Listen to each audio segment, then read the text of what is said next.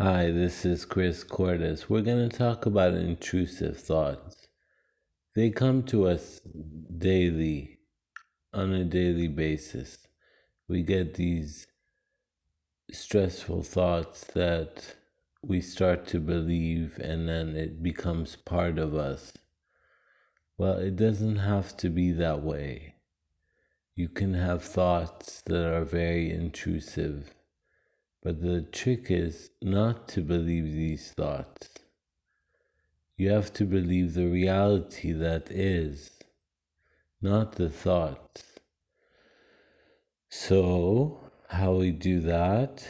We try to take a step back, sit on a nice, comfortable couch, and do a meditation for 5 minutes. I'm not telling you to meditate. I'm trying to help you calm down. And then you question your intrusive thoughts. You say, is that true? Can I prove it? Is it true?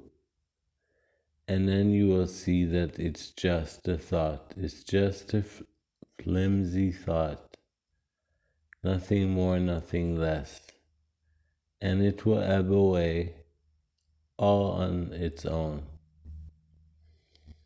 So, whenever you have any intrusive thoughts, question them. Question these thoughts and see what happens. Because nothing is better than the reality that is. Other things are not important. The present moment is all we have, and the present moment is what creates our future. So the future basically is in the present moment because we are creating the future. This is something that is important. And the past, well, the past is dead. That doesn't mean that there was no past. There's a past, there's a present, there's a future. But in real time, and in knowing spiritually that there is no time, that time is an illusion. Even Einstein said it, time is an illusion. Now, on earth, time is real for our bodies, our minds. One day we will leave this body, we will leave this mind.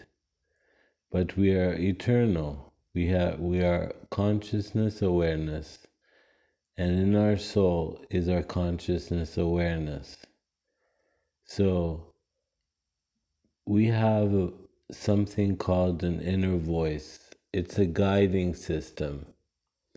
It helps us understand things. It guides us. It tells us what to do. But we usually don't listen to it because it speaks very softly, not like the ego. The ego likes to shout and scream and be very forceful. But the inner voice is very soft, very kind, and if you listen to it close enough, like the leaves of a tree, you will be guided. So, whenever you have an intrusive thought, don't believe it. Don't believe these thoughts. Just continue with your life, and that's it, because you are not your thoughts.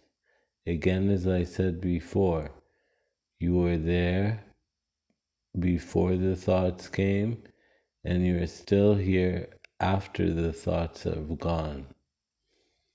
So you are not your thoughts. You are being, an extra being. A human being on earth, yes, but you are a being that is eternal, which means body, no body, mind, no mind. You are always eternal, and there is no time in an eternal soul. The soul can never be touched, can never be altered, cannot be changed. It has its own intelligence. The ego likes to manipulate us, but the inner voice can be accessed if you meditate maybe 20 minutes or 30 minutes a day. Try to find that inner voice and connect with it and know the difference between the ego and the inner voice. That's important.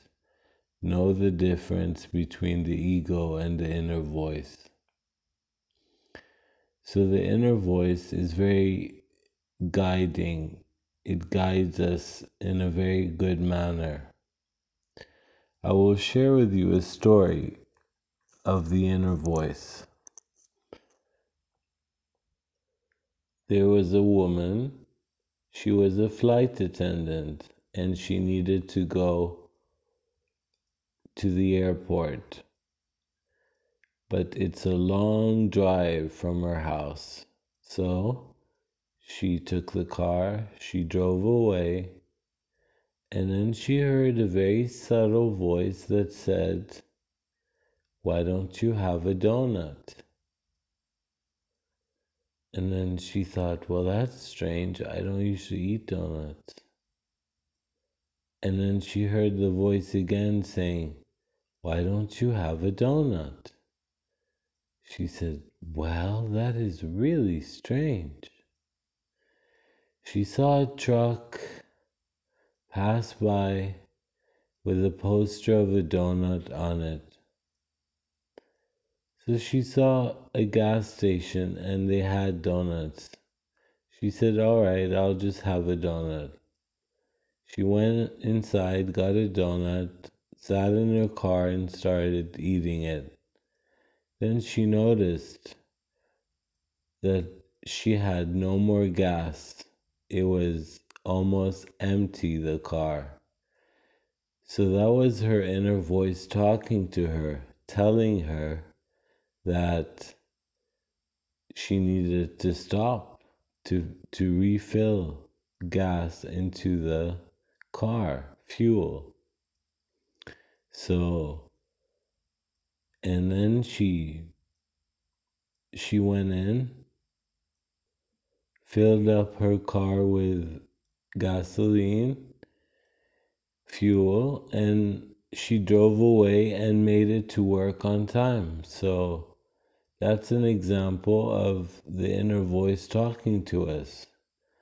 I had a similar story where I had to go to someone's birthday. This was a long time ago, and I was at the mall, and there was a huge line waiting for taxi cabs. Around 200 people. I said, well, no, I can't accept that. There's no way.